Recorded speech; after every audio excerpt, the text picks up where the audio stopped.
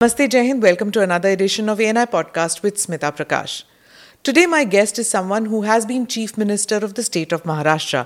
But in a unique turn of events, he unseated the government which was elected and then through Operation Kamal came into power with a Chief Minister from the Shiv Sena and he became Deputy Chief Minister. The one-year-old Maharashtra government, which is in coalition with the Shiv Sena and the BJP, has a Shiv Sainik, Eknath Shinde, as Chief Minister, but the more experienced and political Chanakya of the coalition is my guest today, Devendra Fadnavis. Fadnavis ji, thank you so much for being part of the podcast and congratulations. 1 साल हो गए आपकी सरकार को. जब आपकी सरकार आई थी तो it was a kind of a triumph. लेकिन विक्ट्री के साथ साथ थोड़ा सा एक ऑकवर्डनेस भी था कि आप पहले चीफ मिनिस्टर रह चुके हैं, फिर आपने कहा कि नहीं मैं सरकार में नहीं आऊँगा, उसके बाद आज डेप्यूटी चीफ मिनिस्टर बन गए. अब 1 साल में व्हेन यू लुक बैक आपको क्या लगता है कि खट्टा मीठा अनुभव? जी बिल्कुल, लेकिन मुझे ऐसा लगता है कि चुनौतियाँ बहुत थी पर हम लोग उनका सामना कर पाए. और मैं ऐसा मानता हूँ आज जब मैं 1 साल पीछे मुड़कर देखता हूँ तो जिस समय मेरी पार्टी ने कहा था कि आपको सरकार में जाना है तो मुझे थोड़ा खट्टा लगा था. मुझे ऐसा लगा था कि लोग क्या कहेंगे कि जो व्यक्ति मुख्यमंत्री पद पर रहा है वो सत्ता के लिए कितना लालयित है कि डिप्टी चीफ मिनिस्टर बन रहा है. लेकिन आज 1 साल के बाद मैं ये मानता हूँ कि मेरी पार्टी का डिसीजन सही था, क्योंकि आप जो ट्रांसफॉर्मेशन सरकार में रहकर कर सकते हो वो सरकार से बाहर रहकर नहीं कर सकते. क्योंकि एक्स्ट्रा कॉन्स्टिट्यूशनल अथॉरिटी बनकर आप सरकार चलाने की कोशिश करोगे, सरकार नहीं चल सकती है. हमने पिछले 1 साल में इतने ट्रांसफॉर्मेशन करने वाले निर्णय लिए हैं. आप देखिए 2.5 साल उद्धव जी की सरकार रही. There is not a single project which they can showcase कि हमारी 2.5 साल की सरकार का एक प्रोडक्ट है. जो चीज़ें चल रही है महाराष्ट्र में या तो मेरी 5 साल की सरकार वाली चीज़ें चल रही है या इस 1 साल में हमने किया है. अब देखिए इंफ्रास्ट्रक्चर के सेक्टर में मुंबई के अगर विचार करें तो coastal road, trans harbour link, metro, ये सारा हमने शुरू किया था. बीच में इन्होंने बंद किया था या स्लो कर दिया था. ये सरकार के आने के बाद हम डेफिनेटली कह सकते हैं कि कोस्टल रोड इस साल के अंत तक हम लोग इसका एक पोर्शन खुला करेंगे. ट्रांस हार्बर लिंक जो 22 किलोमीटर की 22 kilometre sea bridge, it's one of the longest sea bridge ever built in India. ये सी ब्रिज इस साल के अंत में शुरू हो जाएगा. ये न्यू मुंबई को कनेक्ट कर देगा हम लोगों को. हमारी जो मेट्रो 3 है उसका भी एक पोर्शन इस साल के अंत में हम शुरू कर पाएंगे. नागपुर मुंबई जो हमारा सुपर एक्सप्रेस वे है उसको केवल 100 किलोमीटर बचा, बाकी वे हमने शुरू कर दिया. वो 100 किलोमीटर भी इस साल के अंत तक हम शुरू करेंगे. मुंबई का नया एयरपोर्ट अगले साल में हम शुरू करें. तो डेफिनेटिव इस टाइप के सारे इंटरवेंशंस हम कर पाए. आज देखिए केवल 1 साल में we have decided to build 10 medical colleges. 3 का काम हमने शुरू कर दिया. इसके साथ साथ हम लोगों ने हमारी जो हेल्थ स्कीम थी उसका यूनिवर्सलाइजेशन करने का निर्णय किया. पूरे 12 करोड़ लोगों को हम 5 लाख तक अब इलाज फ्री दे रहे हैं. और उसका हमने प्रधानमंत्री जी की योजना के साथ को ब्रांडिंग कर लिया. तो उनका भी हमको फ़ायदा हो रहा है, उनकी तरफ से भी हमको पैसा मिल रहा है. तो आज एक बिल्कुल नया फैसला ये जो हमारा है इससे बहुत लोगों को फ़ायदा होगा. या केवल मात्र 1 साल में हम लोगों ने इरिगेशन में 29 रिवाइज एडमिनिस्ट्रेटिव अप्रूवल दिया. 8 लाख हेक्टेयर ज़मीन ये इरिगेशन के नीचे आएगी. तो ऐसे जितने निर्णय जो स्टॉल थे, जो नहीं हो पा रहे थे, जो पिछली सरकार ने रोक कर रखे थे, ऐसे कई निर्णय हम लोगों ने लिए हैं. तो मुझे लगता है कि 1 साल ये निर्णयों का साल रहा है. पर आपको नहीं लगता कि द क्रिटिसिज्म इज अनफेयर? क्योंकि जब से उद्धव जी की सरकार आई थी तो कोविड था. जब आपने सत्ता संभाला तो कोविड खत्म हो चुका था. तो कोविड के दौरान तो कहीं पे भी कंस्ट्रक्शन एक्टिविटी नहीं था, कोई भी प्रोजेक्ट कहीं पे भी नहीं चल रहा था. देखिए सबसे बड़ा तो मिथ ये है क्योंकि इंडियन रेलवेज ने सबसे ज़्यादा काम कोविड के समय किया. हमारे NHAI ने सबसे लंबे रास्ते कोविड के समय बनाए. एक शॉर्ट स्पैन था कोविड के समय कि जिस समय काम बंद थे, उसके बाद इतने बड़े पैमाने पर सारे काम हुए। बाकी छोड़ दीजिए, इंडिया में कोविड के समय बड़े पैमाने पर इन्वेस्टमेंट आया, बहुत एफडीआई आया। आप देखिए, मैं जिस समय मुख्यमंत्री था तो 4 साल लगातार from 15 to 19 Maharashtra was leading in FDI. हम नंबर 1 थे। और कैसे नंबर 1 थे, तो उसमें 2 साल ऐसे थे कि हमारे बाद में जो 4 राज्य थे, उन चारों स्टेट का इन्वेस्टमेंट एक साथ कर दीजिए, उससे भी ज़्यादा हमारा इन्वेस्टमेंट था। और फिर हमारी सरकार गई, पहले साल 1 साल बाद गुजरात नंबर 1 हुआ, उसके अगले साल कर्नाटक नंबर 1 हुआ। हमारी सरकार वापस आई, इस 1 साल में हमने वापस महाराष्ट्र को नंबर 1 लाया। इस साल वापस एफडीआई में नंबर 1 इज महाराष्ट्र।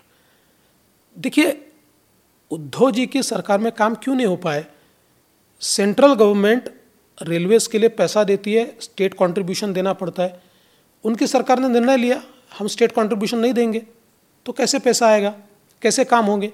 हमारी सरकार आई, हमने कहा हम स्टेट कंट्रीब्यूशन देंगे। 13,000 करोड़ रुपए, 13,000 crore have been allotted to Maharashtra this year for railways. तो कुल मिलाकर उनका जो पूरा कार्यकाल रहा, ये झगड़ों में सेंट्रल गवर्नमेंट से एक प्रकार का उन्होंने एक दूरी बनाई। और सबसे बड़ी बात यह है कि, और ये मैं नहीं कहता, शरद पवार जी ने अपनी बायोग्राफी अभी पब्लिश की है, उनकी बायोग्राफी में वो कहते हैं कि हमारे मुख्यमंत्री अपने ऑफिस में 2.5 साल में केवल 2 बार गए, only twice he went to his office. तो निर्णय नहीं होते थे। उनके लोग क्यों टूटकर हमारे साथ आए? क्योंकि उनके लोग मजाक में कहते थे कि हमारे मुख्यमंत्री जेब में पेन ही नहीं रखते, इट डजंट साइन। तो ऐसी सरकारें नहीं चलती है। तो लेकिन आपकी सरकार जब से बनी है, इट्स कम अंडर क्लाउड कि ऑपरेशन कमल के तहत बनी, लेजिटिमाइज नहीं हो पाई है। कोर्ट ने भी कह दिया कि it left it to the speaker. तो एक जैसे बादल छाया हुआ है ना over the legitimacy of your government. आपको नहीं लगता कि ठीक से मतलब इलेक्शन जीत के क्लियर मैंडेट की तरफ आना चाहिए था, की तरह से आना? देखिए, एमवीए की जो गवर्नमेंट है ना, that was an illegitimate child. It was not born out of electoral result, because Shiv Sena and BJP fought together in 2019, or together we declared that the elections are fought under the leadership of Devendra Fadnavis. Prime minister साहब ने कहा, HM साहब ने कहा, नड्डा जी ने कहा, और स्वयं हमारे उद्धव ठाकरे जी ने भी कहा। और उस समय उस सरकार को जनता ने 170 सीटों का मैंडेट दिया। Out of 288 we won around 170, और हमारे एलाइज वगैरह पकड़कर शायद 175। तो एकदम लैंडस्लाइड मैंडेट जनता ने दिया। उसके बाद उस मैंडेट में जो हारे थे, जिनको मैंडेट नहीं मिला था, उनके साथ उद्धव ठाकरे गए और उन्होंने सरकार तैयार की। तो ये तो इलीजिटिमेट सरकार हुई। और जो लोग उस सरकार में से निकलकर हमारे साथ आए, वो सब लोगों ने हमारे साथ वोट मांगे थे। शिंदे जी और शिंदे जी के साथ जो 40 लोग आए, इन्होंने तो बाला साहब ठाकरे और मोदी जी के फोटो लगाकर वोट मांगे थे ना। इन्होंने शरद पवार के फोटो लगाकर, या इन्होंने कोई और किसी कांग्रेस के राहुल गांधी के फोटो लगाकर वोट नहीं मांगे थे। तो लेजिटिमेट तो हमारी सरकार है। जो हमारे साथ चुनकर आए थे, जिनको लोगों ने चुनकर दिया था, मैंडेट दिया था, वो मैंडेट अभी लेजिटिमेट मैंडेट हमारा है। और इसीलिए सुप्रीम कोर्ट ने हमारी सरकार को बेदखल नहीं किया, या हमारी सरकार पर कोई तंज भी नहीं कसा। सुप्रीम कोर्ट ने केवल इतना ही कहा है कि डिस्क्वालिफिकेशन का जो मसला है, सुप्रीम कोर्ट उसमें कोई निर्णय नहीं दे सकती, वो स्पीकर का डोमेन है, स्पीकर ने उसको देना चाहिए। मैंने एक दिन पढ़कर सुनाया कि उद्धव ठाकरे जी ने जो पिटीशन की थी, या उनकी पार्टी ने पिटीशन की थी, उस पिटीशन में उनकी 13 डिमांड्स थी, 13। Not a single has been accepted by the supreme court, not a single. तो इसका मतलब क्या है? So this is a very, very legitimate government. It is a government wherein all the people in the government are elected together by the people's mandate. और यही government वापस चुनकर आएगी. चलिए, 2019 में हुआ क्या? किसने किसको धोखा दिया? आप तो कह रहे हैं कि नड्डा जी ने भी कहा था, प्रधानमंत्री ने भी कहा था, अमित शाह जी ने भी कहा था और उद्धव जी मान चुके थे. तो फिर किसने किसको धोखा दिया? शरद पवार ने दिया, उसके बाद उद्धव ने दिया, उसके बाद अजीत पवार के साथ क्या हुआ? किसने किसको धोखा दिया? देखिए, धोखा तो उद्धव जी ने दिया, क्योंकि हमारी मेजॉरिटी तो आई थी और मेजॉरिटी आने के बाद जिस समय उद्धव जी के ध्यान में आया कि नंबर्स इस प्रकार के हैं कि वो हमारे यहाँ से हटकर दूसरे दो लोगों के साथ चले जाए तो सरकार बन सकती है. ठीक है, 10 सीटें अगर हमारी ज़्यादा होती ना तो उद्धव जी ये नहीं करते, क्योंकि नंबर ऐसा फंस गया था कि उनके ध्यान में आया कि now is a point where he can fulfil his aspiration. और उसी एस्पिरेशन के चलते उन्होंने कांग्रेस से बातचीत, एनसीपी से बातचीत शुरू की. अभी कुल मिलाकर अगर हम देखें तो वाकयात इतना ही हुआ कि आफ्टर 10 डेज, मतलब एक क्लियर मैंडेट मिला है और 10 दिन वो टाल रहे हैं, हमारे फ़ोन भी नहीं ले रहे, हमसे बातचीत भी करने को तैयार नहीं है. तो हमारे ध्यान में आ गया कि he has decided, he has made up his mind, he wants to become a chief minister. तो फिर पॉलिटिक्स में ये होता है कि ऐसे समय आपको रिटेलिएट भी करना पड़ता है. तो एनसीपी की ओर से कुछ लोगों ने हमसे बातचीत की. उन्होंने कहा कि जो 3 दलों की बातचीत चल रही है ना, हमको लगता नहीं ऐसे सरकारें चलेगी. सो हमको लगता है कि बीजेपी ने और हमने साथ में आना चाहिए, तो एक स्ट्रांग गवर्नमेंट, स्टेबल गवर्नमेंट हम महाराष्ट्र में दे पाएंगे.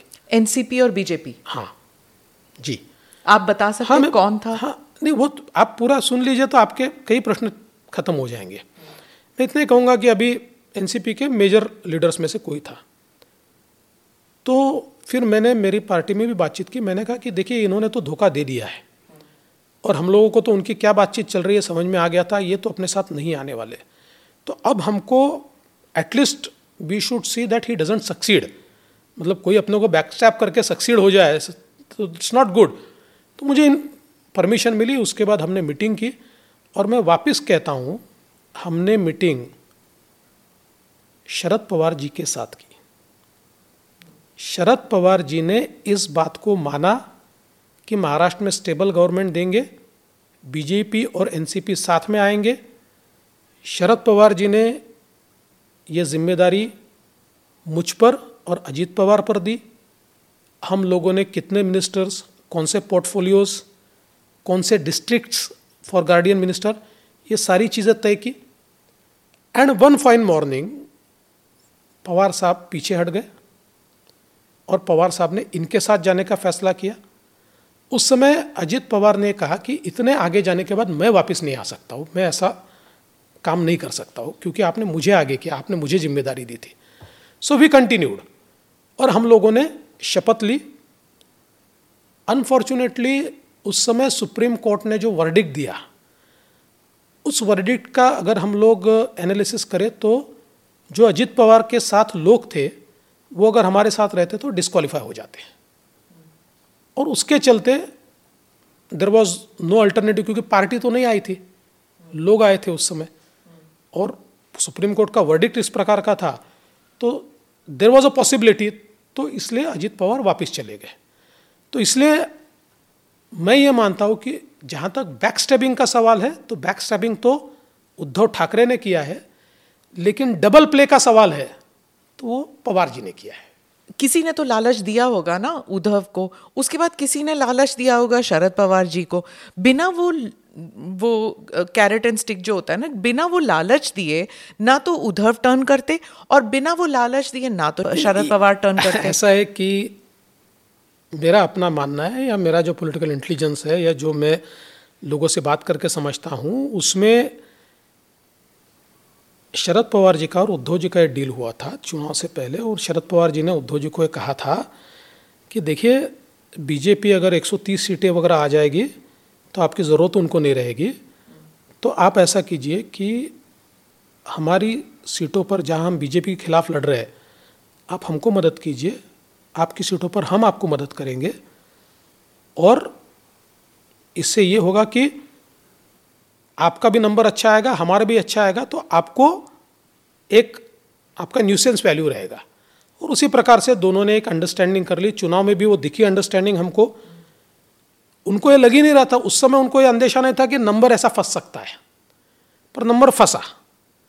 नंबर फंसने के बाद वापिस उन्होंने वो ट्रैक चालू किया, लेकिन पवार जी के पार्टी में लोग ये चाहते थे कि भाई एक स्टेबल गवर्नमेंट बने, इसलिए पवार जी ने हमसे बातचीत की। लेकिन बाद में मैं ऐसा मानता हूं कि पवार जी को ये लगा कि अगर ये गवर्नमेंट बनती है तो एक कंपैरेटिवली एक स्ट्रांग चीफ मिनिस्टर रहेगा, उसके ऊपर पार्टी रहेगी, नड्डा जी है, अमित शाह है, उसके ऊपर मोदी जी है, तो अपना वजूद क्या है। और अगर ये कॉम्बिनेशन बन जाएगा तो किंग मेकर भी मैं हूं, सरकार भी मैं चलाऊंगा। ये हो सकता है, इट्स माय अजम्पशन।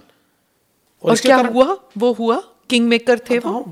बने तो जरूर। किंग मेकर भी वो हो और किंग ब्रेकर भी वही बने। किंग ब्रेकर कैसे बने? भाई ये लोग जो छोड़कर आए, तो जिस प्रकार से उनकी सरकार चल रही थी, उनका तो कहना ही वो था कि एनसीपी हमको स्कोप ही नहीं देती है।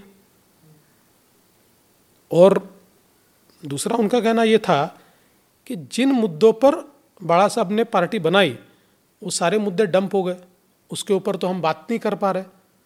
तो एक कुंठा उनके मन में थी कि भाई हम लोग संकुचित हो रहे हैं, उसके चलते हमारे साथ आए वो लोग। अब जो सरकार बनी है, क्या वो मुद्दे, अब शिवसेना और बीजेपी की सरकार वो मुद्दे उठा रही है? खास करके मैं हिंदुत्व के बारे में बोलूंगी कि क्योंकि उस इशू पर बहुत आप भी बोलते हैं, शिंदे जी भी बोलते हैं कि Uddhav has betrayed the Hindutva cause.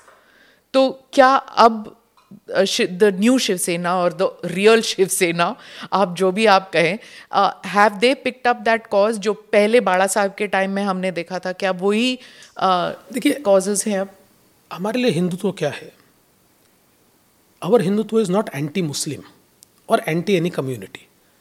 हमारा हिंदुत्व है एंटी अपीजमेंट। किसी का अपीजमेंट मत कीजिए, लेट ऑल बी वन। और माइनॉरिटीज़ को भी पढ़ने का हक है, नौकरी करने का हक है, उनके लिए भी व्यवस्था खड़ी कीजिए, लेकिन वोट बैंक की राजनीति मत कीजिए, क्योंकि अपीजमेंट की पॉलिसी से देश का एक बार विभाजन हम कर चुके हैं। हम जब नाजायज मांगों के आगे अपना सिर झुकाते हैं तो देश का विभाजन होता है, ये हमने देखा है। और उद्धव जी का क्या हो गया देखिए कि वे भी इस अपीजमेंट पॉलिटिक्स में चले गए। तो कैसे चले गए? तो हिंदू हृदय सम्राट शिवसेना प्रमुख बाला साहब ठाकरे का हिंदू हृदय सम्राट पहले हटा दिया गया। उसके बाद शिवसेना के इतिहास में पहली बार उर्दू में कैलेंडर छपा और उस पर जनाब बाला साहब ठाकरे लिखा गया। देखिए बहुत छोटी बात है। नहीं, छोटी बात नहीं है। जिसने शिवसेना देखी है और जो शिवसेना को जानता है उसके लिए बहुत बड़ी बात है। ये ट्रांसफॉर्मेशन है, ये वोट के लिए ट्रांसफॉर्मेशन है। देखिए सवाल ये नहीं है मैच्योरिटी आ गई कि सेक्युलरिज्म होना नहीं चाहिए। जी, मैच्योरिटी आई तो कुछ करके दिखाइए। योजना तो आपने नहीं की, कोई योजना बनाई आपने? मुस्लिमों की पढ़ाई के लिए योजना बनाई? नहीं बनाई आपने। आपने क्या किया? अपीजमेंट की पॉलिसी शुरू कर दी।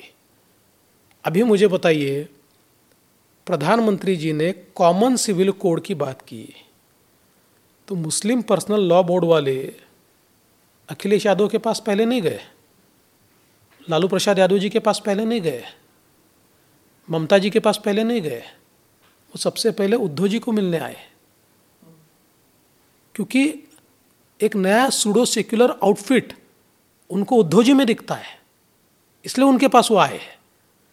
तो आप बात को समझिए, ये बहुत बात जितनी सतह पर दिखती है वैसी नहीं है। नहीं, मैं एक सवाल ज़रूर पूछूंगी कि बाड़ा साहेब जो है वो एक हिंदुत्व उनकी आइडियोलॉजी थी, लेकिन वो इलेक्टोरल पॉलिटिक्स में नहीं उतरे। जब उद्धव की बात आती तो वो इलेक्टोरल पॉलिटिक्स में उतर गए। तो शायद वो हिंदुत्व का जो एक वोट बैंक था वो तो बीजेपी की तरफ आ ही रहा था, तो फिर he has to carve out a new, I am just saying. नहीं, you are absolutely right. I must thank you that you brought a perfect thing. देखिए, हमको ये बिल्कुल ध्यान में आता है। ऐसा है कि आज महाराष्ट्र या मुंबई में हम देखें, और विशेष रूप से मुंबई में, तो अगर हम मुंबई की बात करें तो मुंबई में हम दोनों अलायंस में होते थे और साधारणतः नॉन मराठी वोट और मराठी वोट, इसमें नॉन मराठी का मेजॉरिटी वोट बीजेपी के कारण उनको मिलता था, मराठी वोट उनके साथ में था। इसके कारण उनको एक फ़ायदा मिलता था। बीजेपी के अलग होने से नॉन मराठी वोट में वो उतने पॉपुलर नहीं है, और मराठी वोट बीजेपी के साथ है क्योंकि मराठी वोट ये हिंदुत्ववादी वोट भी है। तो उनके ये ध्यान में आया कि देयर इज़ अ डेफिसिट, क्योंकि कांग्रेस भी तो घट गई ना, तो उनके ध्यान में आया कि देयर इज़ अ डेफिसिट। तो ये डेफिसिट कहाँ से भर के निकाल सकते हैं? तो उनके ध्यान में आया कि ये डेफिसिट माइनॉरिटी वोट से निकाल सकते हैं। और फिर माइनॉरिटी वोट मिलेगा कैसा? तो अपीजमेंट की पॉलिटिक्स से। उसके सिवा तो माइनॉरिटी वोट नहीं मिलेगा अभी, इतने जल्दी तो उनकी तरफ शिफ्ट नहीं होगा। That is why he started appeasement. It is purely political, electoral, purely electoral. ठीक है। मैं एक और बात आपने जब कही अजीत पवार के बारे में, तो अभी भी वही चर्चा चलती। वो 3 दिन गायब होते तो क्या फडणवीस जी से बात कर रहे हैं, अरे रे वो बीजेपी के साथ जाएंगे। अभी तक 1 साल हो गया पर अभी तक वही चल रही। 1 साल क्या, 2019 से यही बातें चल रही। अभी भी आपकी ताल्लुकात है उनके साथ? हो सकता है कि वो स्प्लिट होके आए आपके साथ? ताल्लुकात तो है हमारे, इसमें कोई छुपा हुआ थोड़ी है। और केवल अजित पवार के साथ क्यों, हमारे तो सभी के साथ ताल्लुकात। देखिए, महाराष्ट्र की पॉलिटिक्स में हम साउथ इंडिया की पॉलिटिक्स जैसे एक दूसरे की जान के दुश्मन नहीं है। हम लोग वी आर पॉलिटिकल अपोनेंट्स। ये बात ज़रूर है कि पहली बार संवादहीनता महाराष्ट्र की राजनीति में उद्धव जी ने लाई है। नहीं तो हम लोग एक दूसरे के साथ चाय भी पी सकते हैं, हम खाना भी खा सकते हैं, मिल भी सकते हैं। ये होता है कि अजित पवार कभी मुझे और मुख्यमंत्री जी को मिलने आ जाते हैं, कोई एक निवेदन भी लेकर आ जाते हैं, तो 3 दिन तक चर्चाएं चलती है कि भाई ऐसा है कि एनसीपी की जहाँ तक बात है, आप एक बात ध्यान में रखिए कि इस पार्टी के मालिक शरद पवार जी हैं। शरद पवार जी के सिवा ये पार्टी हिल नहीं सकती। और शरद पवार जी अपना मन बना चुके हैं, अपनी पोजीशन भी क्लियर कर चुके हैं। शरद पवार जी ये जो देश में कई दलों की खिचड़ी पक रही है, उस खिचड़ी में वो भी अपना योगदान देना चाहते हैं। उन्होंने उसको स्पष्ट कर दिया है। तो इसलिए मुझे लगता है कि अभी शरद पवार जी की पार्टी के साथ जाने का कोई सवाल भी नहीं उठता। और उसकी अभी हम लोग मेजॉरिटी में हैं और बहुत अच्छे तरीके से हमारी सरकार चल रही है, हमको कोई प्रॉब्लम नहीं है। हाँ, कोई सामने से आए तो हमारे दरवाजे खुले हैं। ये ऑपोजिशन यूनिटी की जब बात चल रही थी तो 2 साल पहले शरद पवार जी थोड़ा godfather kind of a role में थे, क्योंकि वो इतने सीनियर थे, सक्रिय थे पॉलिटिक्स में।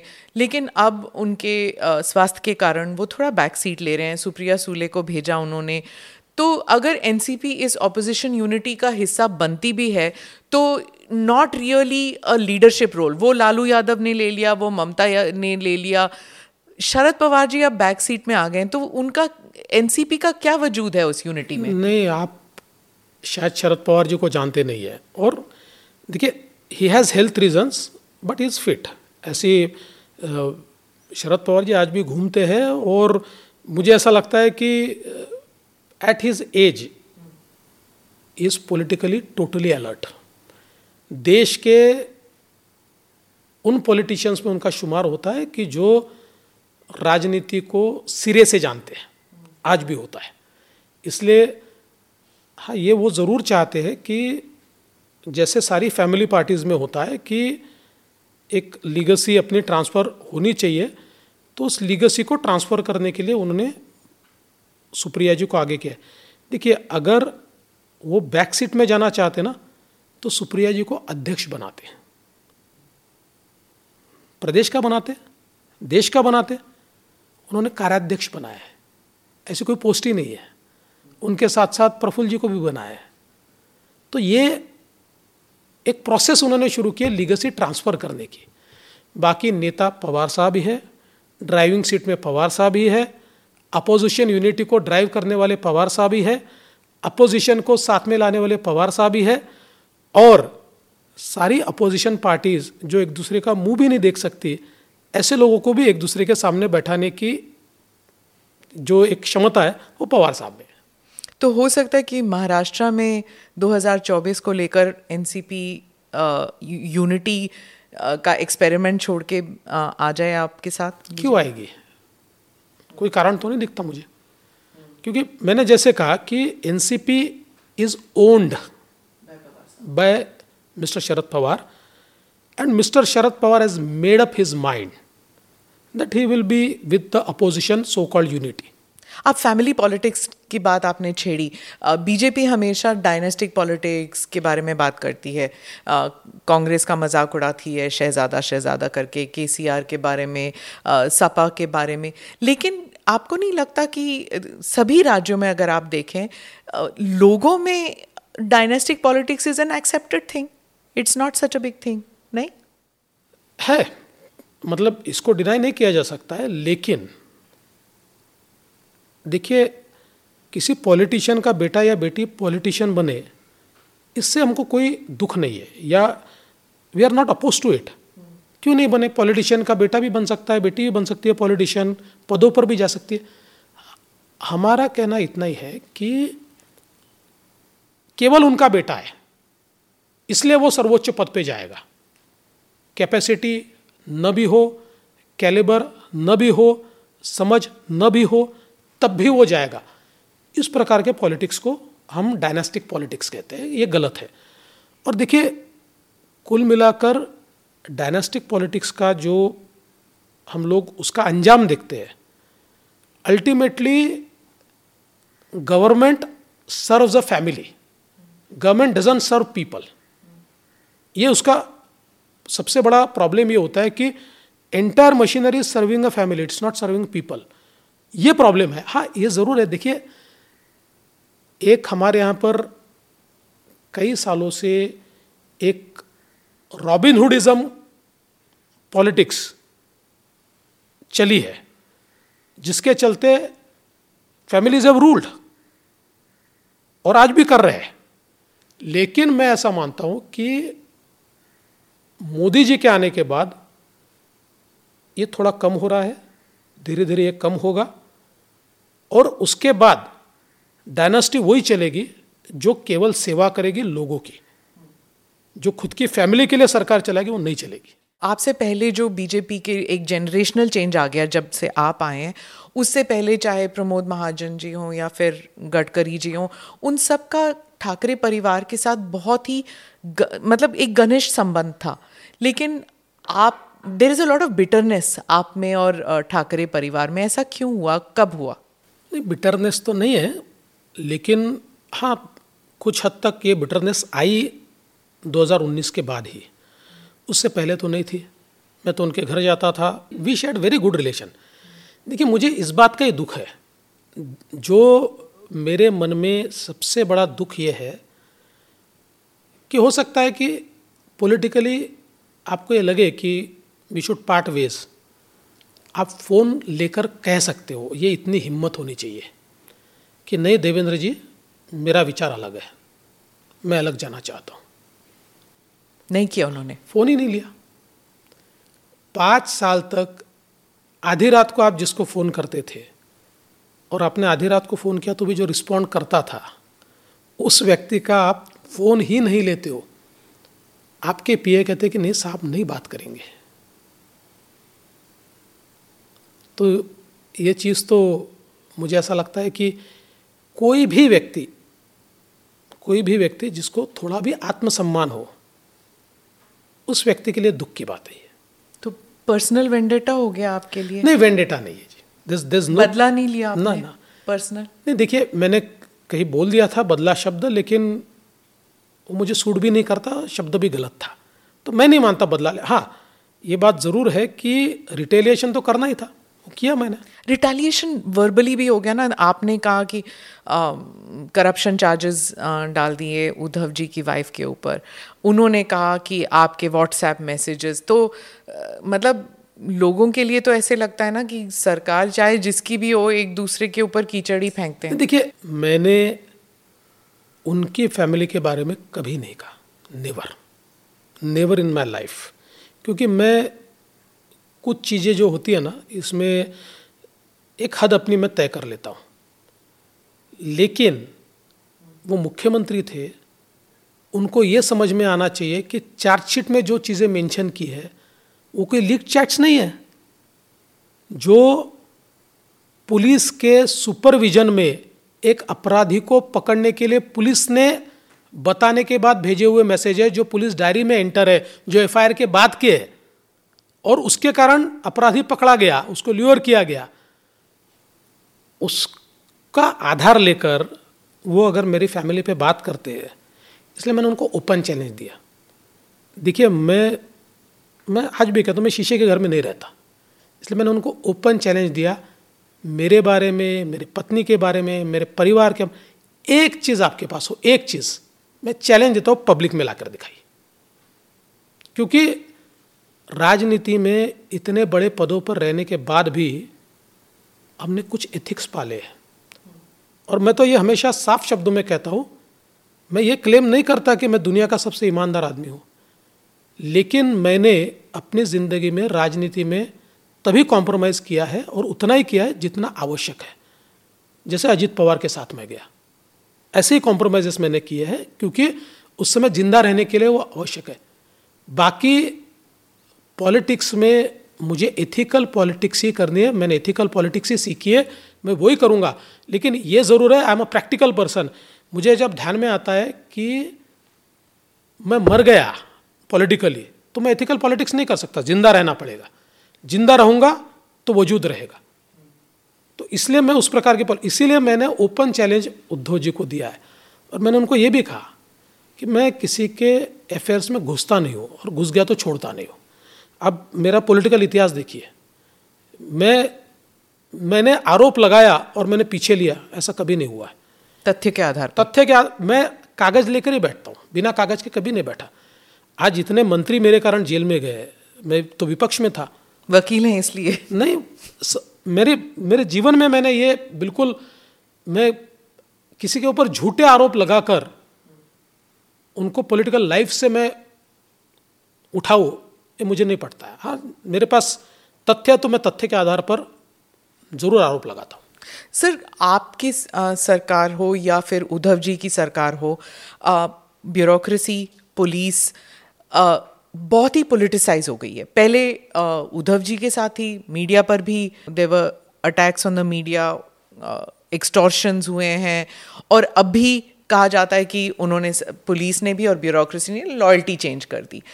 As far as people are concerned, they feel कि ये लोग जो हैं, they are supposed to serve us but they are serving the politicians. नहीं, मेरा अपना मानना है कि मैं कभी भी किसी को टारगेट करने के लिए पुलिस का उपयोग नहीं करता। इससे पहले भी 5 साल में राज्य का होम मिनिस्टर रहा हूँ। जब चीफ मिनिस्टर था तो I was also home minister. अभी 1 साल से मैं होम मिनिस्टर हूँ। मैं किसी को टारगेट नहीं करता हूँ। मैंने कभी भी पुलिस का गलत इस्तेमाल नहीं किया है। हाँ, जहाँ पर तथ्य बाहर आएंगे, जहाँ पर कंप्लेंट्स आएंगी, जहाँ पर कोर्ट कहेगा यू हैव टू इंक्वायर, जहाँ पर कोर्ट कहेगा you have to register FIR, I have to do it. What else can I do? तो अब ऐसे स्कैम अगर बाहर आएंगे कि कोविड के समय आपने जंबो कोविड सेंटर खोल दिया, और अब जब ध्यान में आता है कि 35 डॉक्टर्स, उनको जब मेल भेजा जाता है तो they respond that we applied but we are never employed, और उनके नाम से सैलरीज चल रही है पूरे कोविड के दरमियान, then who was serving? Was there any doctor, or whether the compounders were managing?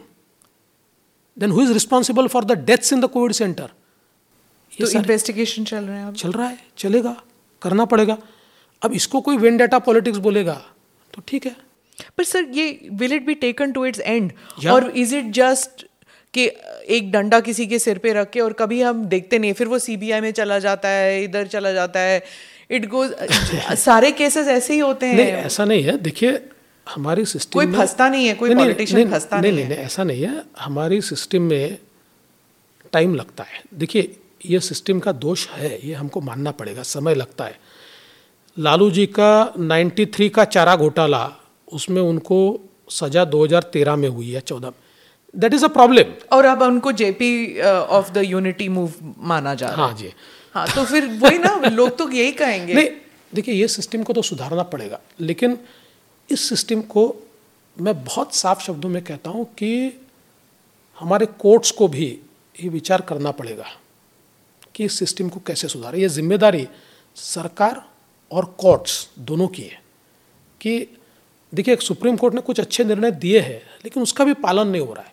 मसलन सुप्रीम कोर्ट ने कहा है कि नेताओं के ऊपर इलेक्टेड रिप्रेजेंटेटिव्स के मामले एक जज चलाए, एडजॉर्नमेंट न दे और 1 साल में फैसला दे। अब सुप्रीम कोर्ट के इस आदेश का पालन नहीं हो पा रहा है, तो इस सिस्टम को सुधारना पड़ेगा। कोर्ट को भी सुधारना पड़ेगा और सरकार को भी सुधारना पड़ेगा। बीएमसी इलेक्शन पे आती हूँ, कब करेंगे? इतना डिले कर दिया, क्यों किया? हमारे हाथ में नहीं है, हमने डिले नहीं किया है। हम लोग भी चाहते हैं चुनाव हो। ऐसा है कि उद्धव जी की ही पार्टी ने कई पिटीशंस की है, एक रिजर्वेशन की भी पिटीशन चल रही थी। ये सारी पिटीशन कोर्ट ने एक साथ टैग कर दी और एक स्टेटस को दिया। उस स्टेटस को के कारण चुनाव नहीं हो पा रहे हैं।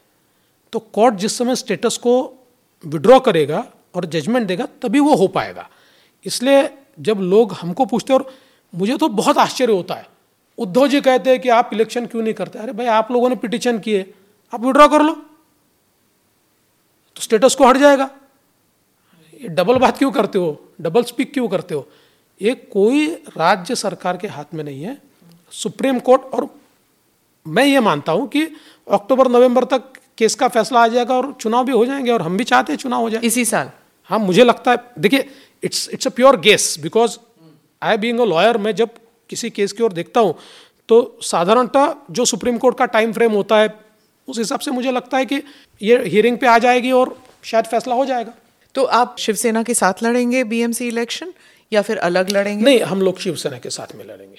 और एमवीए का क्या है? आप समझते हैं कि वो अलग अलग लड़ेंगे कि साथ? क्योंकि वहां से अलग अलग स्टेटमेंट्स आ रही हैं। मुझे ये लगता है कि एमवीए जो है स्ट्रैटेजिक अलायंस करेगा।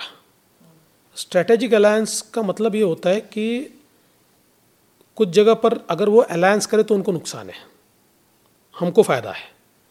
ऐसी जगह पर वो अलग लड़ेंगे। कर सकते हैं ऐसे? हाँ, अलग, कहीं पे अलग, कहीं के एक साथ? एकदम तो कर सकते हैं। मैसेजिंग कैसे जाती है? नहीं, देखिए पॉलिटिक्स में निर्णय पहले होता है और मैसेजिंग बाद में होता है। अच्छा, मुंबई 150 का जो स्लोगन है जी, इज इट स्टिल ऑन? हाँ 100% ऑन। नड्डा जी ने स्लोगन दिया था। हाँ जी, हम मुंबई जीतेंगे अच्छे तरीके से। और प्लेटफॉर्म क्या होगा? वही हिंदुत्व? देखिए हिंदुत्व ये पोल प्लेटफॉर्म नहीं है। मैं वापस कहता हूँ, वो तो हमारी विचारधारा की बात है। हम तो हिंदुत्ववादी है ही, तो उसके भरोसे हम वोट नहीं मांगते। हम वोट तो विकास के भरोसे मांगते हैं। और पिछले भी चुनाव में आपने देखा होगा, जिस समय मैंने एक पोल कैंपेन लीड किया था और हमने एक बड़ी जंप मुंबई में ली थी, उस समय भी पूरे भाषण में मैं सिर्फ विकास की बात करता था, ऑलवेज। अब यू इवन से औरंगजेब, उनको भी ले आते हैं आप, तो फिर कैसे हुआ फिर कि सिर्फ विकास? औरंगजेब और विकास तो दूर तक उसका कोई रिश्ता नहीं है। हमारे विकास में औरंगजेब रोड़ा है। देखिए कैसे? मैं बता रहा हूँ, उनको मरे बड़े साल हो गए। वही मैं कह रहा हूँ, मैं वही समझाने की कोशिश कर रहा हूँ। क्या होता है कि कई बार नेशनल मीडिया और स्पेशली इंग्लिश मीडिया ये हमारे मराठी के भाषणों को पूरा सुनता नहीं है और आउट ऑफ कॉन्टेक्स्ट कोई चीज़ कोट कर देता है और फिर वही एक नरेटिव बनता है। मैंने क्या कहा था कि देखिए, अचानक महाराष्ट्र में कुछ जिलों में औरंगजेब का स्टेटस रखना शुरू हो गया, उनके फ़ोटो लगने शुरू हो गए, उनके फ़ोटो लेकर प्रोसेशन निकलना शुरू हो गया। तो औरंगजेब तो कोई हमारे हीरो नहीं है, और भारतीय मुसलमानों के भी हीरो नहीं है, उनके डिसेंडेंट्स भी यहाँ नहीं है। वो टर्किक मंगोल थे, तो टर्किक मंगोल तो हमारे यहाँ फैमिलीज कितनी निकलेगी पूरे देश में, तो ये तो कोई उनकी औलादे भी नहीं है। इतने सालों के बाद अचानक इतने लोग ये स्टेटस रखने लगे, तो मैंने कहा कि मेरे मन में शंका है कि औरंगजेब की इतनी औलादे कैसे पैदा हो गई, उनकी औलादे तो है नहीं। तो इसका मतलब ये है कि बाय डिज़ाइन कुछ लोग कम्युनल हार्मनी खराब करना चाहते हैं, और वे लोग इस प्रकार की ये तस्वीरें लगा रहे हैं, क्योंकि भारतीय मुसलमानों का और नेशनलिस्ट मुसलमानों का औरंगजेब हीरो नहीं हो सकता। ये मेरा पूरा स्टेटमेंट है। क्या गलत है बताइए? इसमें कोई गलत नहीं है। अब किसी ने उसमें से औरंगजेब की औलादे इतना ही निकाल दिया और कहा ये रेथोरिक में यूज़ करो। I never said it about मुसलमान। मैं मुस्लिमों के लिए थोड़ी मैंने औरंगजेब की औलादे, मैंने ये कहा कि भारतीय मुसलमानों का भी औरंगजेब, और महाराष्ट्र के अंदर हम कैसे सहन करेंगे? अरे भाई, हम उनसे लड़े, लाखों हिंदुओं को मार दिया उन्होंने, देश भर के मंदिर तोड़े। हमारे छत्रपति संभाजी महाराज को 11 दिन तड़पा तड़पा कर मारा है उन्होंने, केवल एक चीज़ के लिए कि आप धर्म बदलो। नहीं बदला संभाजी महाराज ने। तो ऐसे औरंगजेब के पोस्टर अगर कोई लगाएगा तो कैसे सहन किया जाएगा? तो ये डिज़ाइन है अचानक। अच्छा, इससे अगर समझ लीजिए कि हर साल लगते हैं, ऐसा नहीं हुआ। सरकार बदली और अचानक औरंगजेब के पोस्टर लगा रहे हैं, औरंगजेब जिंदाबाद के नारे लग रहे हैं, तो इसके पीछे कोई ना कोई तो डिज़ाइन है। मैंने उसको डिसाइफर किया, तो इसको एक रिथोरिक के रूप में लिया गया।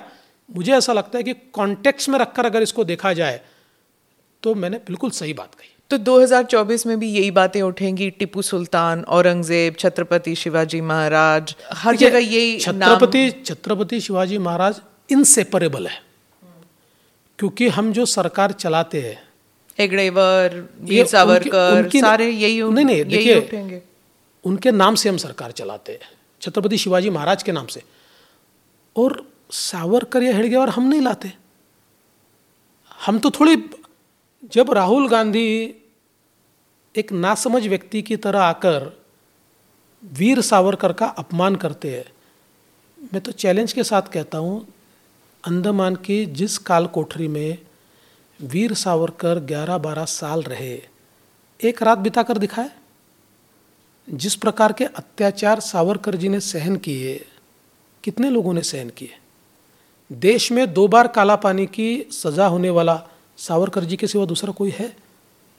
और सावरकर जी स्वतंत्रता सेनानी तो थे ही, लेकिन जाति प्रथा को हटाने के लिए सावरकर जी ने किया हुआ काम, विज्ञान निष्ठता के लिए सावरकर जी ने किया हुआ काम, ये सारी चीज़ें उनको महान बनाती है। राहुल गांधी को पता ही नहीं है सावरकर क्या है।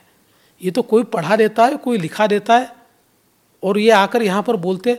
देखिए, कांग्रेस ने हमेशा स्वतंत्रवीर सावरकर और सुभाष चंद्र बोस, ये दोनों को नीचा दिखाने की कोशिश की है, क्योंकि सुभाष चंद्र बोस भी एक ऐसा व्यक्तिमत्व था कि शायद उनके सामने कांग्रेस के कई बड़े नेता बौने लगते।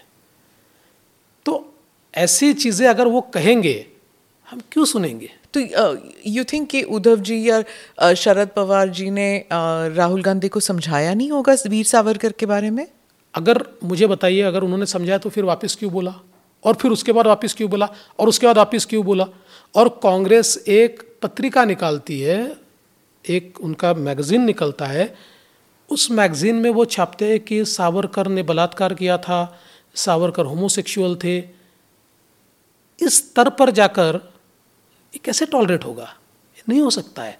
देखिए, उद्धव जी टॉलरेट कर लेंगे सत्ता के लिए, हम नहीं करेंगे। कर्नाटका में सावरकर का वो चैप्टर भी निकाल दिया है, जो ये राहुल गांधी करवा रहे हैं, वो कर रहे, उनके लोग कर रहे। मैंने बहुत साफ शब्दों में कहा, आप सावरकर का चैप्टर निकाल सकते हो, देशवासियों के दिल से सावरकर को नहीं निकाला जा सकता, महाराष्ट्र के लोगों के दिल से सावरकर को नहीं निकाला जा सकता। आप सावरकर या हेडगेवार उनके बारे में are you spreading information, disinformation को हटाने के लिए कुछ कर रहे हैं आप? देखिए, ज़रूरत नहीं है। मुझे ऐसा लगता है कि जितनी किताबें सावरकर जी पर लिखी हुई है, उतनी शायद ही कम लोगों पर लिखी हुई है। तो नए सिरे से हमको कोई इन्फॉर्मेशन देने की आवश्यकता नहीं है, लोग उसको जानते हैं। हाँ, डिसइन्फॉर्मेशन का हम जवाब देते हैं। और जहाँ तक हेडगेवार जी का सवाल है, तो राष्ट्रीय स्वयंसेवक संघ की ये नीति रही है, आप हम पर पत्थर फेंकिए, आप हमको गाली दीजिए, आप कुछ भी कीजिए, हम तो राष्ट्र निर्माण के कार्य में लगे हैं, हम अपना काम करते रहेंगे।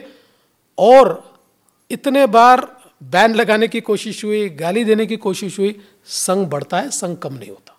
2024 में क्या कुछ ये सुनने में आया है कि कुछ शिव सैनिक हैं जो कहते हैं कि हम बीजेपी में लोटस के अंडर अगर हम लड़ें तो we will win, Modi ji अगर हमारे लिए कैंपेन करेंगे तो वी विल विन, सिर्फ शिवसेना के बलबूते हम शायद ना जीत पाए। क्या ऐसे आप मिल रहे हैं लोगों से जो ऐसे कह रहे हैं? देखिए, मैं पहले तो इस बात को साफ कर देना चाहता हूं कि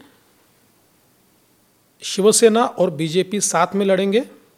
शिवसेना के लोग शिवसेना के सिंबल पर लड़ेंगे, बीजेपी के लोग बीजेपी के सिंबल पर लड़ेंगे, और मोदी जी दोनों के लिए कैंपेन करेंगे, और मोदी जी दोनों को चुनकर लाएंगे। जहां तक एक आधी सीट का सवाल है, उसमें कुछ एक्सचेंजेस हो सकती है। जैसे इससे पहले भी मैं आपको बताता हूँ, अभी 2019 के चुनाव में हमने 126 सीटें उद्धव जी को दी थी। 6-7 सीटों पर उनके पास कैंडिडेट ही नहीं थे, हमने हमारे कैंडिडेट दिए। उनके सिंबल पर हमारे कैंडिडेट हमने लड़ाए, क्योंकि उनका कैंडिडेट नहीं था। आज भी शिंदे जी के साथ आए हुए लोगों में ऐसे लोग हैं कि जो हमारा जिलाध्यक्ष था, उनके पास कैंडिडेट नहीं था, तो उन्होंने हमको मांगा, हमने उनको दे दिया। या पालघर के जो एमपी है, पालघर में हमारे एमपी थे, उन्होंने हमको सीट मांगी कि पालघर हमको चाहिए, हमने उनको दी, उन्होंने कैंडिडेट भी दे दीजिए, तो हमारा ही एमपी उनके सिंबल पर लड़ा। तो जब अलायंस होता है तो एक्सचेंजेस गिव एंड टेक होती है। लेकिन ये बात पक्की है, शिवसेना खुद के सिंबल पर, बीजेपी अपने सिंबल पर। जी, KCR has just started campaigning आपके यहाँ, he has made an entry. कुछ लोग कह रहे हैं कि बीजेपी की बी टीम है, जैसे AIMIM थी वैसे अब इस बार केसीआर है। आप कैसे देखते हैं? ये सारी एक दूसरे की ABC टीम है। ये सारे बिल्कुल क्या कहते हैं, एक ही थैली के चट्टे बट्टे हैं। और जब भी कोई नई स्पेस तैयार करने की कोशिश करता है तो उसको बीजेपी के साथ जोड़ दिया जाता है। जहाँ तक केसीआर का सवाल है, देखिए केसीआर जी में और हम में फ़र्क क्या है। केसीआर जी के राज्य में बीजेपी बंडी संजय के नेतृत्व में आंदोलन कर रही थी। मैं भी कई बार गया, 2 बार मेरी सभा को परमिशन नहीं मिली, बंडी संजय को केवल सभा ले रहे इसलिए जेल में डाला गया। हमारे यहाँ पर केसीआर आए, हमने कहा यहाँ पर लोकतंत्र है, जिसको आना है आए, नियम के अनुसार परमिशन ले, जितनी सभाएं करनी है करे। किसी की सभा करने से और किसके पोस्टर लगाने से बीजेपी के वोट कम नहीं होते। We are very confident. इसलिए वो ज़रूर आए, जितनी सभा करनी है कर रहे, वो सभाएं कर रहे हैं, लोगों को मिल रहे हैं, कुछ लोगों को पार्टी में भी ले रहे हैं। We are not bothered. कुछ डेवलपमेंट इश्यूज पे आती हूँ। आपने जिक्र किया था earlier about irrigation project. Why is water management not priority in Maharashtra? कभी सूखा पड़ता है, नासिक में वगैरह हमने देखा हुआ है, पानी की इतनी किल्लत होती है, उसके बाद जब बारिशें आती हैं मुंबई डूब जाता है। ऐसे क्यों होता है कि वाटर मैनेजमेंट जो है वो कभी भी प्रायोरिटी नहीं रहा महाराष्ट्र में? देखिए, महाराष्ट्र की ज्योग्राफी ऐसी है कि more than 50% of Maharashtra is drought prone.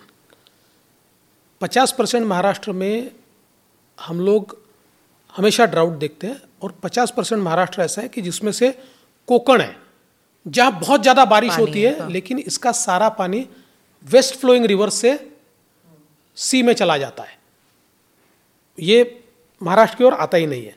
इसलिए पानी की किल्लत महाराष्ट्र में हमेशा रही है। जब मैं मुख्यमंत्री था उस समय 2 चीज़ें इसके ऊपर हमने की।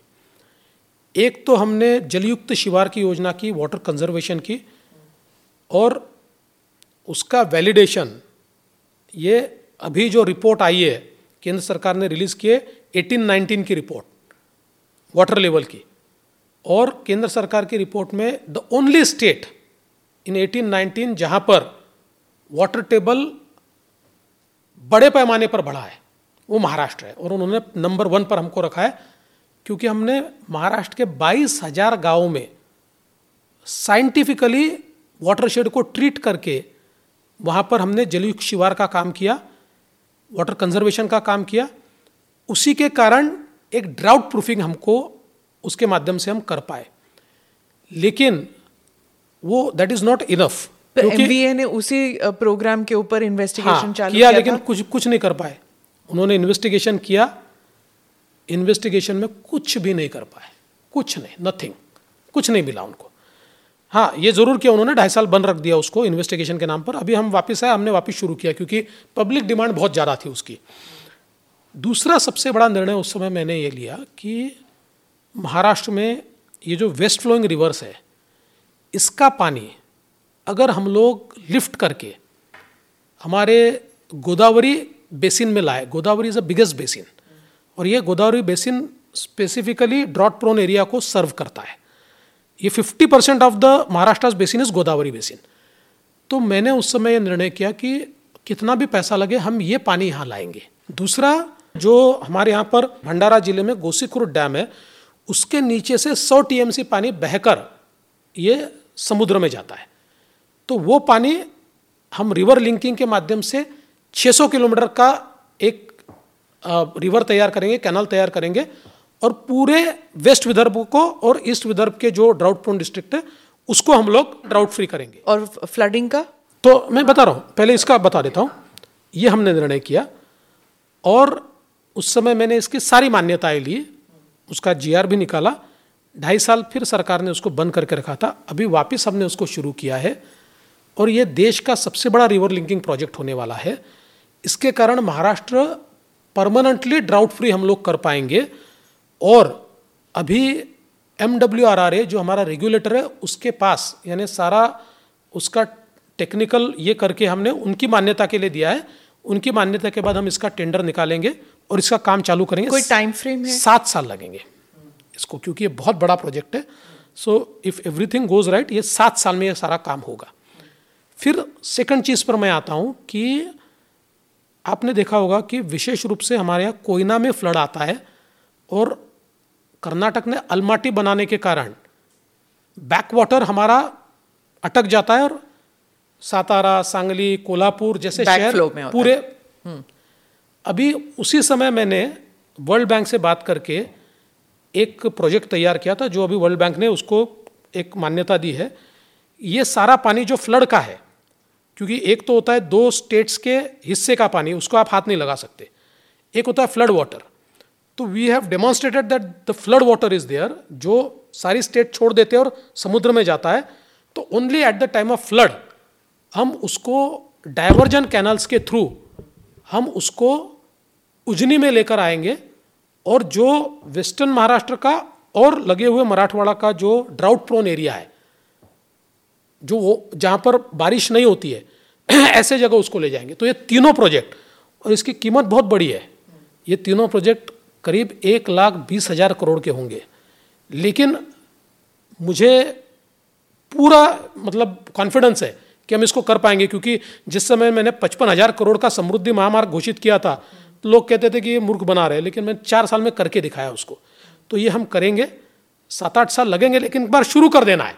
शुरू कर दिया तो 7-8 साल में होगा, तो महाराष्ट्र को हम ड्राउट फ्री कर पाएंगे। जहाँ तक मुंबई का सवाल है, तो मुंबई में देखिए, मुंबई की जो ज्योग्राफी है, इस ज्योग्राफी में जब बहुत ज़्यादा बारिश होती है, टॉरेंशियल रेन्स होते हैं, मुंबई में कुछ दिन ऐसे होते हैं, और उसी समय हाई टाइड आता है, तो पानी बाहर नहीं जा सकता, क्योंकि मुंबई का पानी बाहर कहाँ जाएगा, वो जाएगा समुद्र में। और जब हाई टाइड है, तो हाई टाइड तो पानी पुश कर रहा है मुंबई में, तो ऐसे समय मुंबई में पानी जा नहीं सकता है, तो मुंबई में पानी भर जाता है। इसका उपाय क्या है? इसका उपाय है कि इस पानी को पंप करके हम लोग कहीं स्टोर करें और पंप करके बाहर भेजें। अब दुर्दैव से पिछले 20 सालों से बीएमसी में पंपिंग स्टेशन के काम चल रहे हैं और काम नहीं हो पा रहे। जिस समय मैं मुख्यमंत्री था, उस समय मैंने मेजर पंपिंग स्टेशन का एनवायरमेंटल क्लियरेंस और सारी चीज़ें करके उनको दी कि आप इसको बनाइए, लेकिन अभी भी काम पूरा नहीं हुआ है।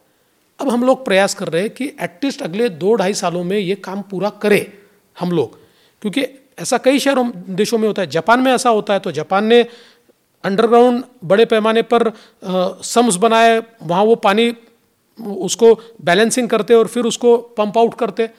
तो उसी प्रकार से मुंबई में जब ये सारे पंप हाउसेस बन जाएंगे, उस समय फिर हाई टाइड के समय भी आप पानी फेंक पाओगे और ये जो जमा होता है ये पानी नहीं जमा होगा। अनएम्प्लॉयमेंट एक और मुद्दा जो है, उसकी वजह से, जैसे शरद पवार ने कहा कि it's become a social crisis, लोग लड़कियां नहीं दे रहे हैं for Marathi men because there are no jobs in Maharashtra. उन्होंने कहा, आपकी सरकार ने कहा कि 75,000 गवर्नमेंट जॉब्स देंगे। Where is that position now? देखिए, हमने 75,000 कहा था, लेकिन अभी हमारी जो पूरी प्रोसेस शुरू हुई है, so we may cross more than 100,000, हम 1 लाख से ऊपर जॉब्स देंगे। हमारी प्रोसेस चालू हुई है।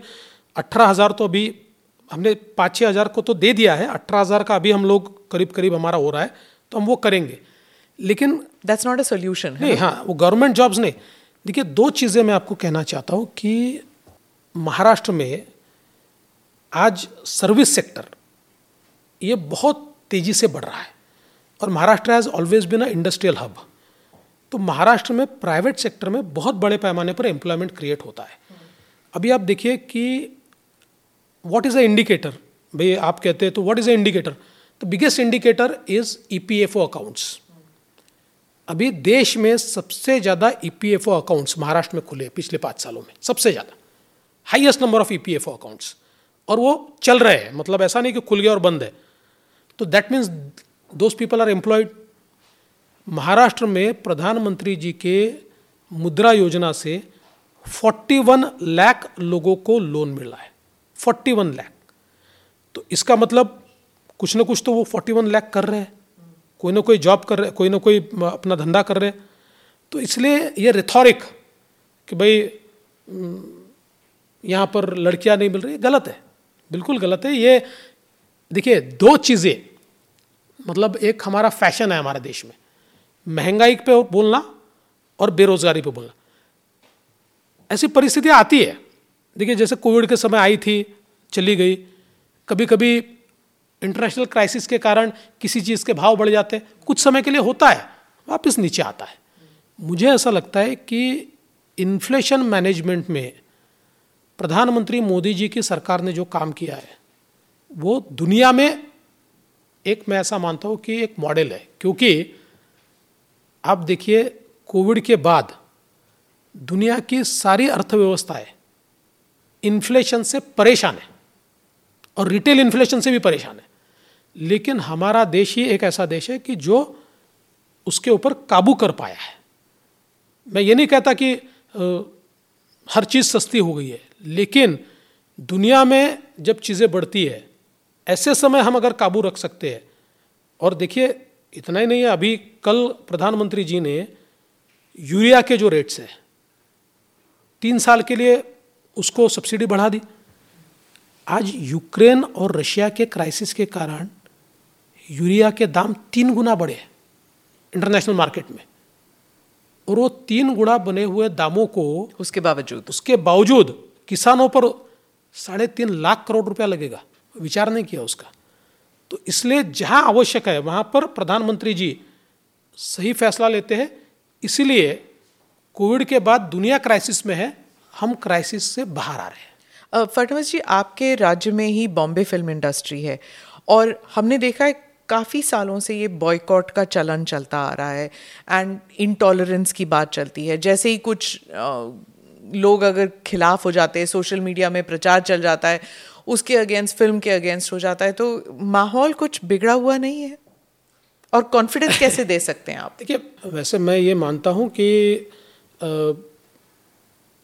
कभी कभी ऐसा होता भी है, और ऑफ लेट कई फिल्मों के बारे में हुआ है जिसका कोई समर्थन नहीं किया जा सकता। बायकॉट कीजिए, ये कीजिए, वो कीजिए, पर मेरे पास कोई इसका सबूत नहीं है। लेकिन मेरे मन में ये बात आती है कि इतना एक साथ माहौल खड़ा कैसे हो जाता है?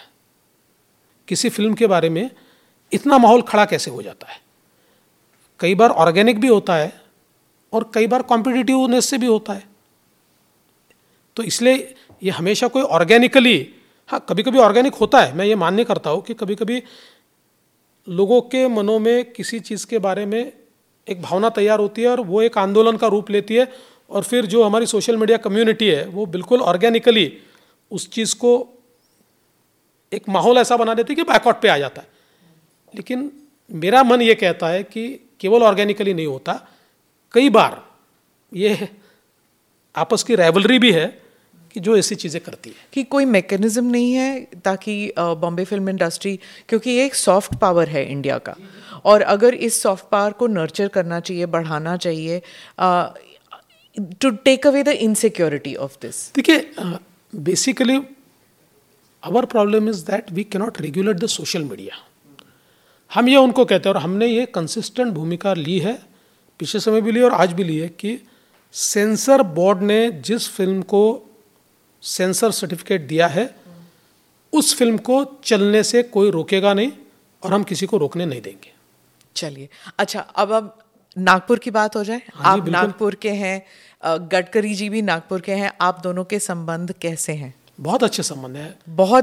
लोग बहुत कहते हैं कि एक मियाँ में दो तलवार नहीं हो सकते। देखिए, पहली बात तो ये है कि हमारी म्यान भी अलग है। मैं एमएलए हूँ, वो एमपी है।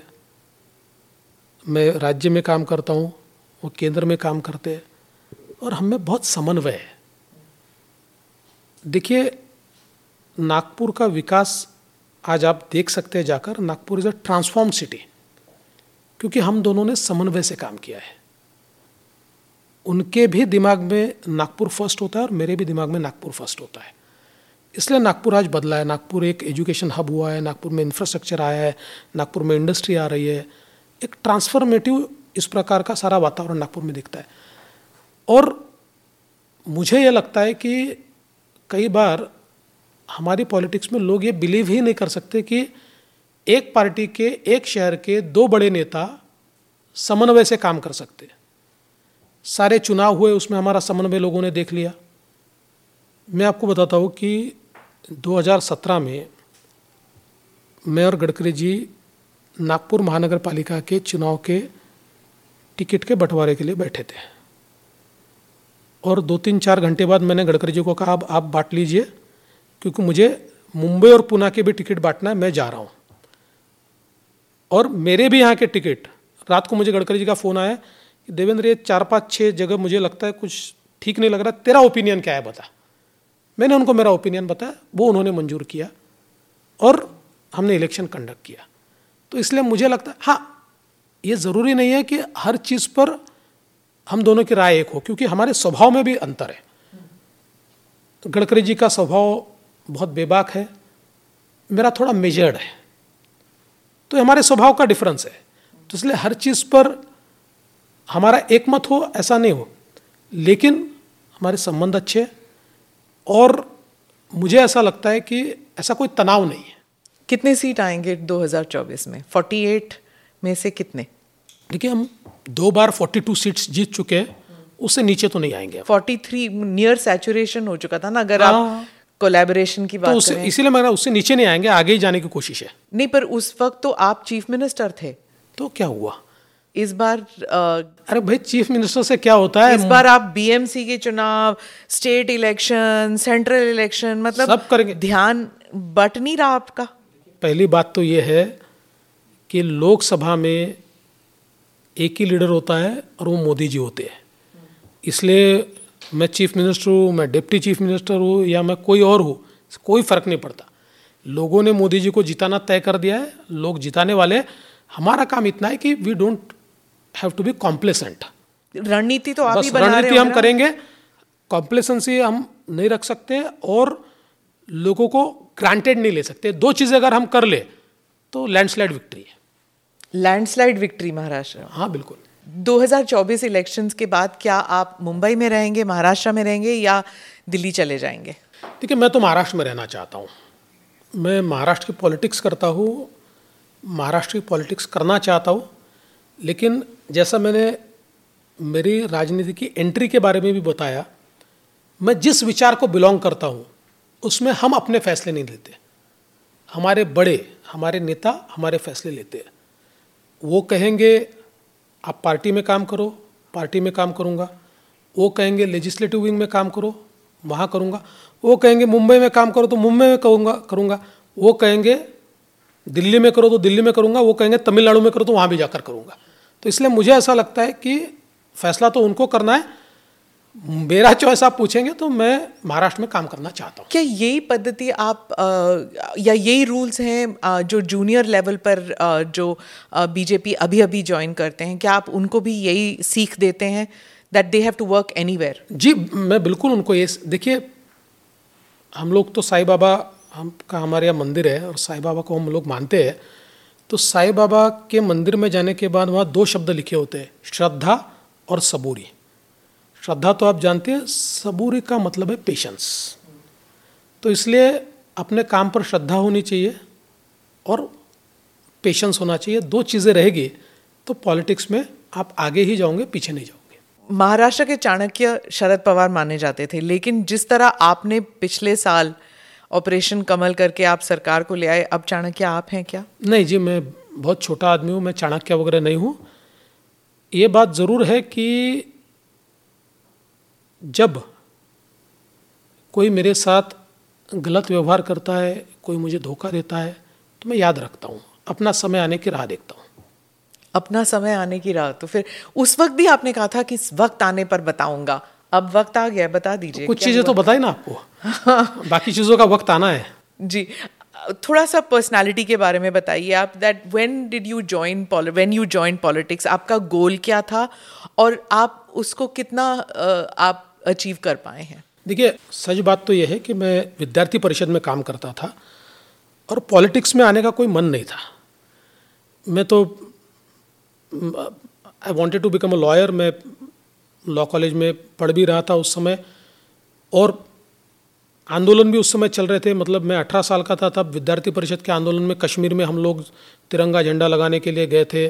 राम जन्मभूमि के आंदोलन में मैं था, 18 दिन मैं जेल में भी था। 20 साल की उम्र में मैं जेल में था राम जन्मभूमि के आंदोलन में।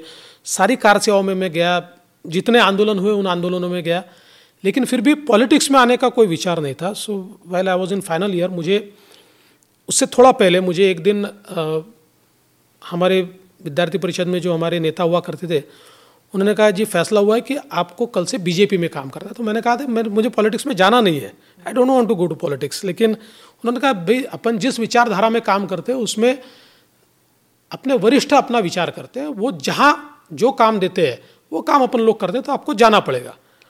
तो मैं आ गया बीजेपी में।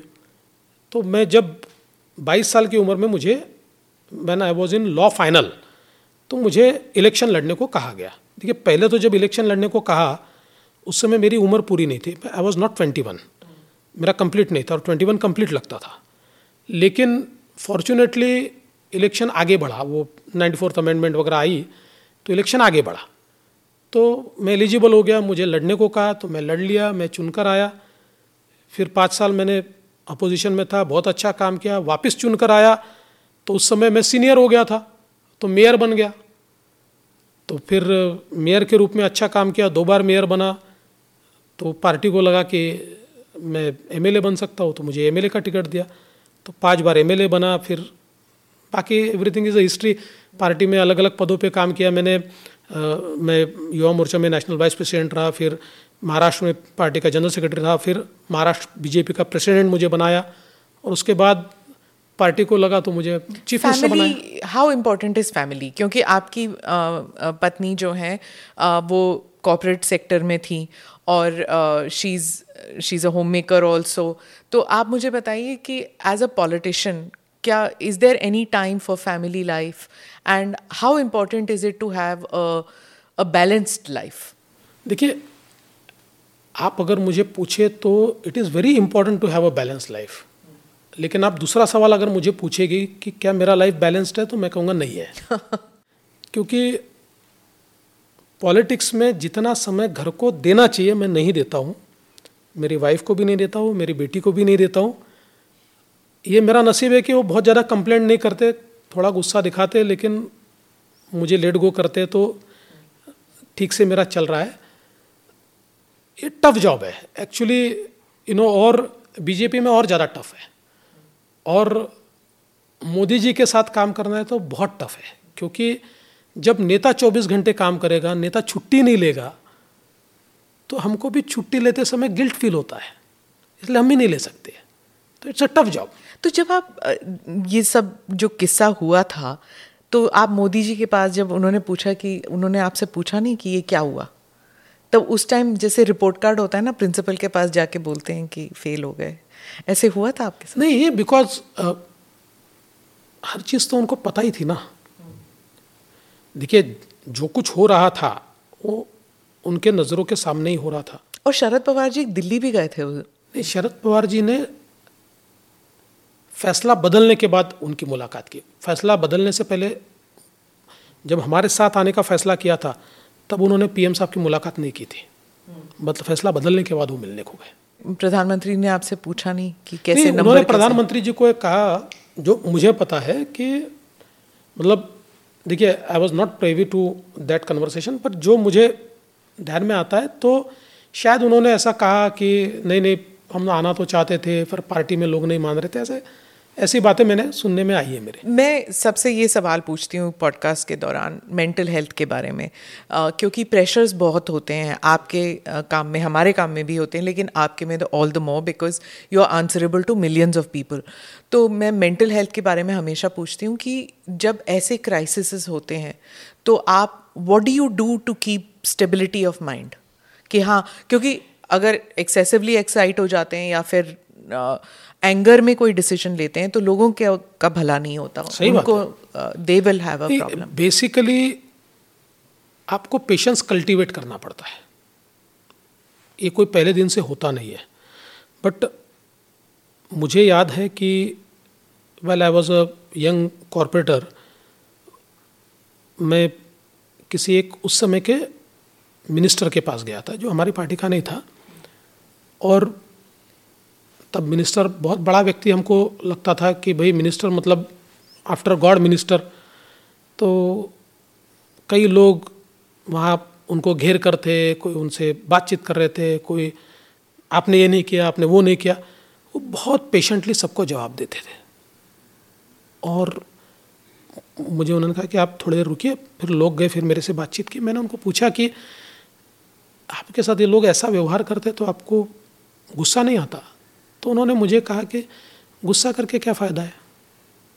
देखो, मैं जिस फैमिली से आता हूँ उस फैमिली में मेरा एक कल्चर है। मेरे पिताजी आज भी सूत काटते हैं।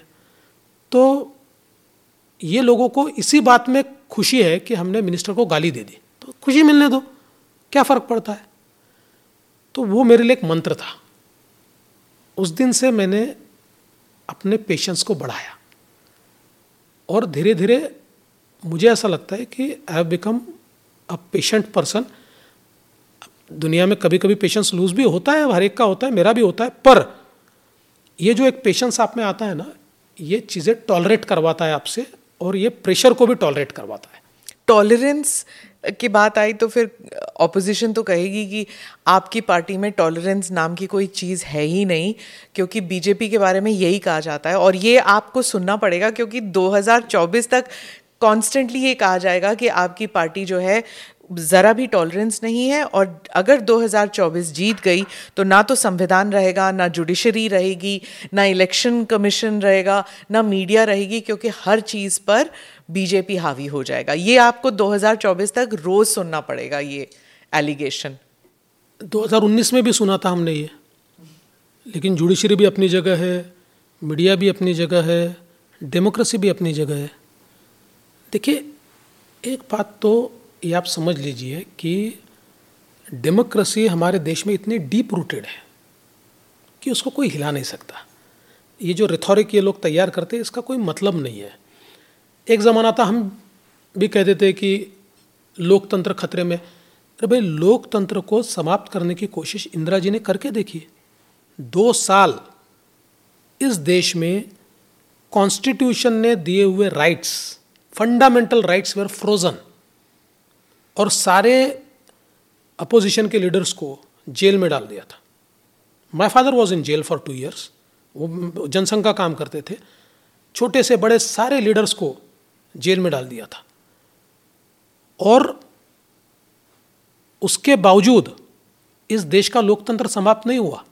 लोगों ने इंदिरा जी को बाजू किया और लोकतंत्र को बहाल किया।